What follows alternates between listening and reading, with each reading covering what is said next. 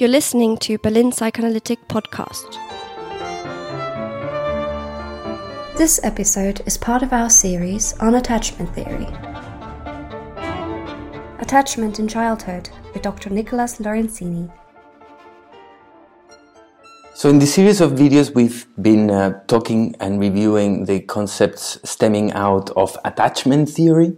We all have heard a little bit about this theory because it has become so popular in the last decade or so. I think it's important to revise that the attachment theory, it's born at the beginning with the observation especially of babies and children, not only humans but different animals as well. But today I want to talk a little bit about human-child attachment. Let's remember that what attachment actually kind of is, which is this universal primary need to form intimate emotional bonds with the people who take care of you.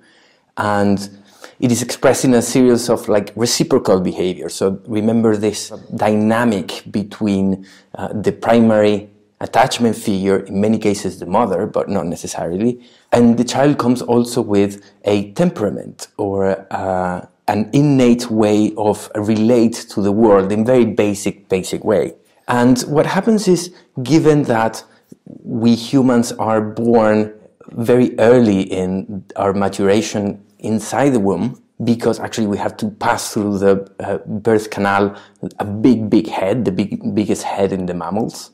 And then the dependence that we have with the adults in our community, particularly mother, etc. right now, means that those first years of complete dependence not only means dependence on a physical level, but also the way that we are introduced into the human world.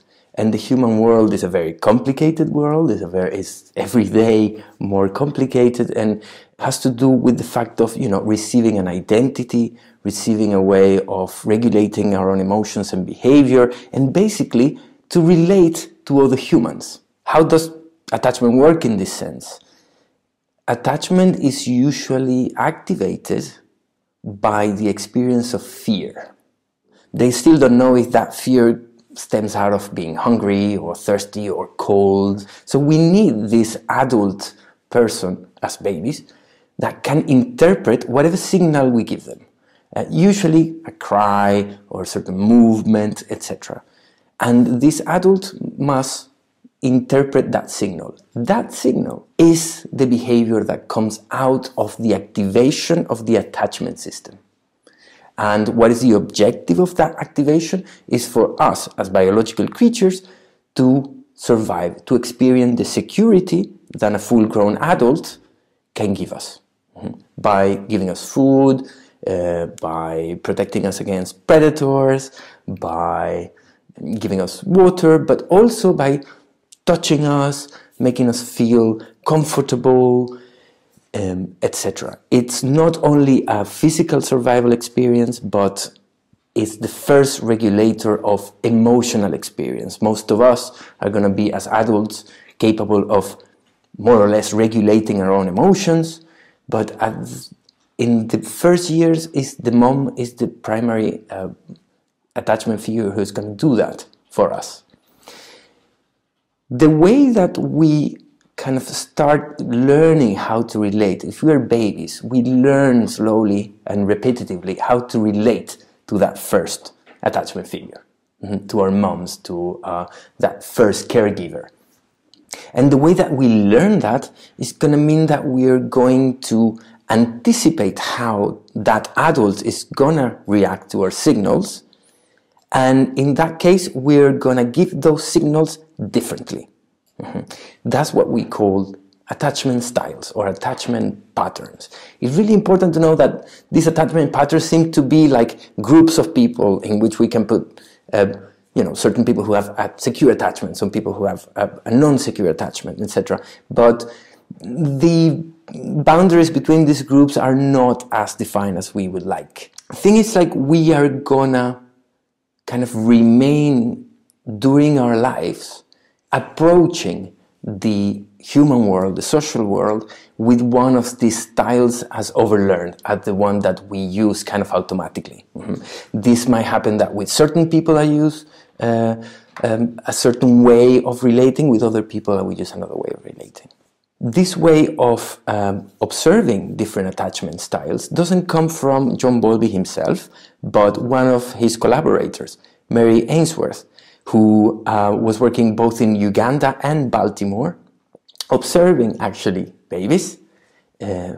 And she proposed a conceptual model of a way in which the adults will take care of the baby, and it will be that way in which the adults take care of the baby that will be the best predictor in the end of how the baby learns how to behave in front of other humans. These ways of taking care of a baby will have 4 main elements.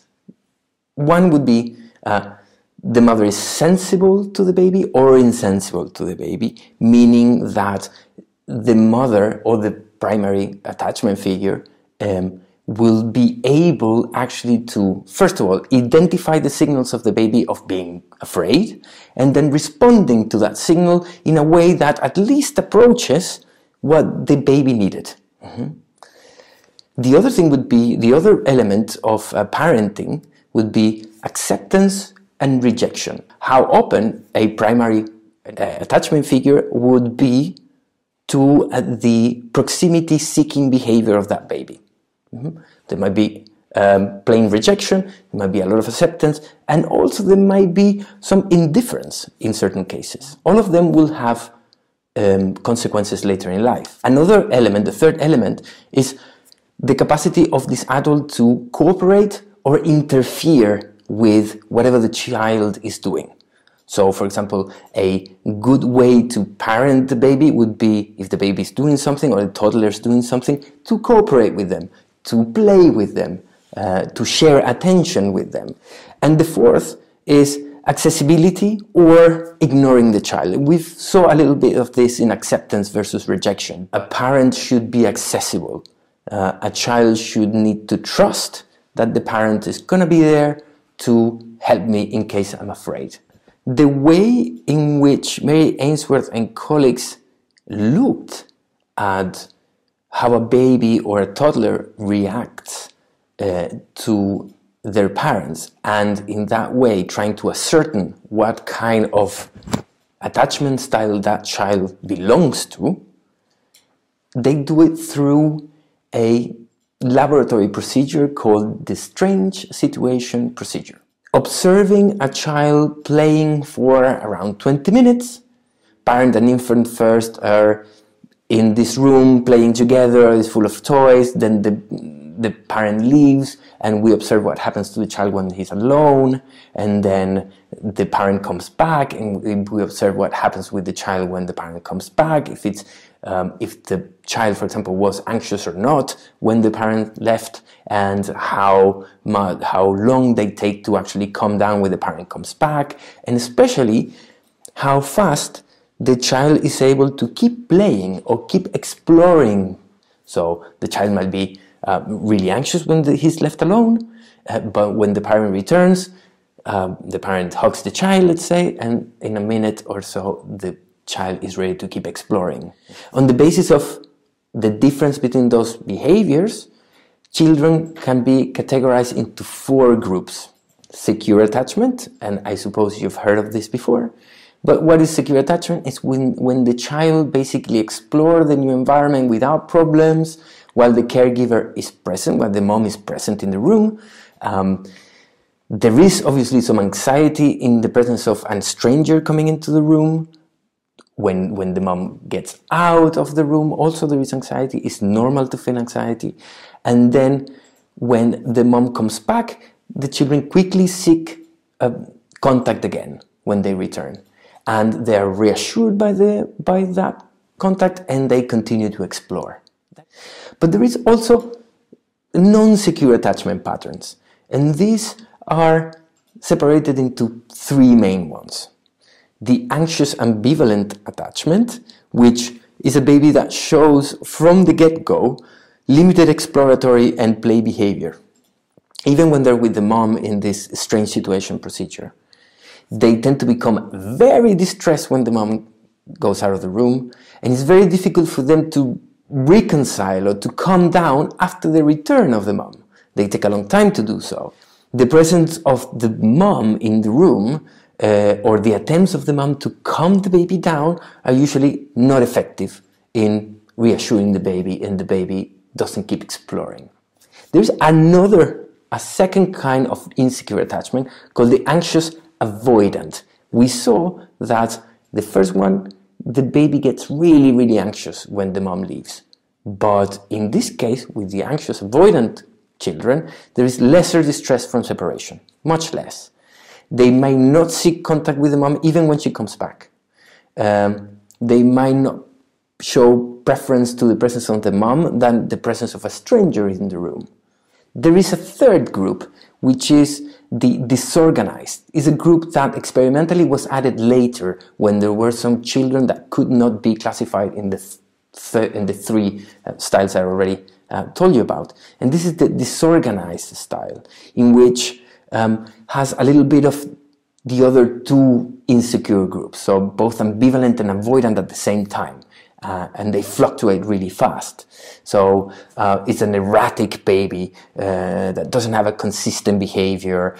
They might, when the mom leaves or when the mom returns, they might show like bizarre behavior, like freezing,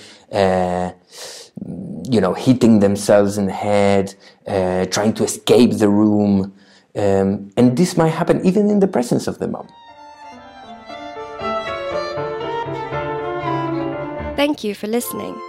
For more content, subscribe to our podcast or find us on our YouTube channel.